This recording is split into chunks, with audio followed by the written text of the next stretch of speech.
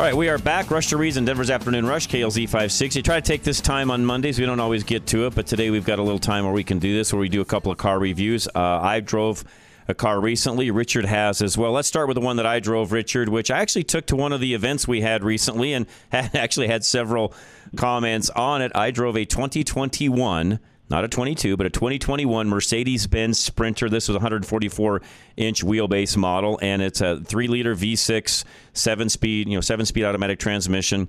And, everybody, that looked at it was like, that's what you're driving this week, a delivery van? And I'm like, yeah. And actually, I drove it everywhere. I brought it down to the station, parked it all over the place, went to dinner it a couple of times. I mean, the reality is I drove that thing everywhere else. Just, again, I tested it just like you would anything, just like a delivery driver would, to see how it works.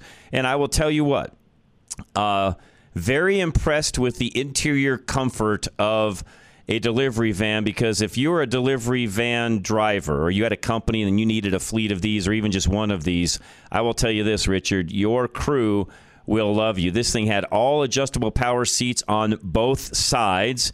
The air conditioning worked great. I didn't have a lot of expectations when it came to the nav and the audio because, it is what it is. But as far as, a place to put all your stuff, the overhead bin storage, the flat floor, everything in it worked out fabulous. And again, I threw all my gear into it, went to one of the events that we had out at Leprino Foods, and it was absolutely fabulous. And frankly, if I were somebody looking for a delivery van, this was a high one, by the way, where you could stand up inside of it. The thing worked fabulous. Had no complaints whatsoever.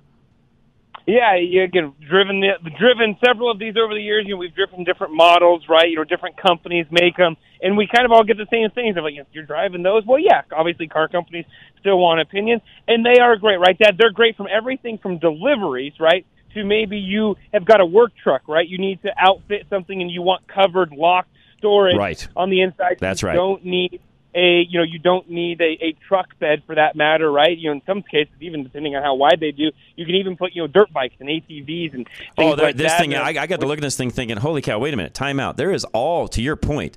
There are all sorts of uses, and for a lot of you out there looking at doing the off-grid end of things, you would you would want to start with one of these. This is a 55,000 and some change vehicle. You'd want to start with that and then outfit it the way you want to behind the bulkhead.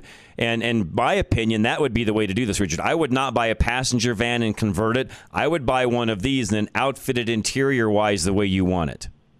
Well, and that's the thing. For maybe you've got a church, or maybe you've got a larger organization that you want to be able to take people around to, or maybe you've got a large family, Dad, right?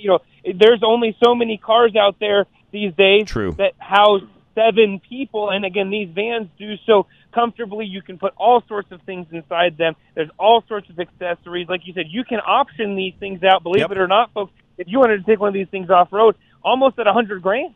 Right. Thank you. What I looked at here and what I drove was really kind of the entry level, kind of the base end, high cube van, if you would. And to your point, Richard, you can outfit it after this any way you want to. We've driven some of these that are fully outfitted, and to Richard's point, literally, families, churches, you name it, off grid. Is this, and the one I drove, is this a great baseline for whatever you want to do, work wise or other?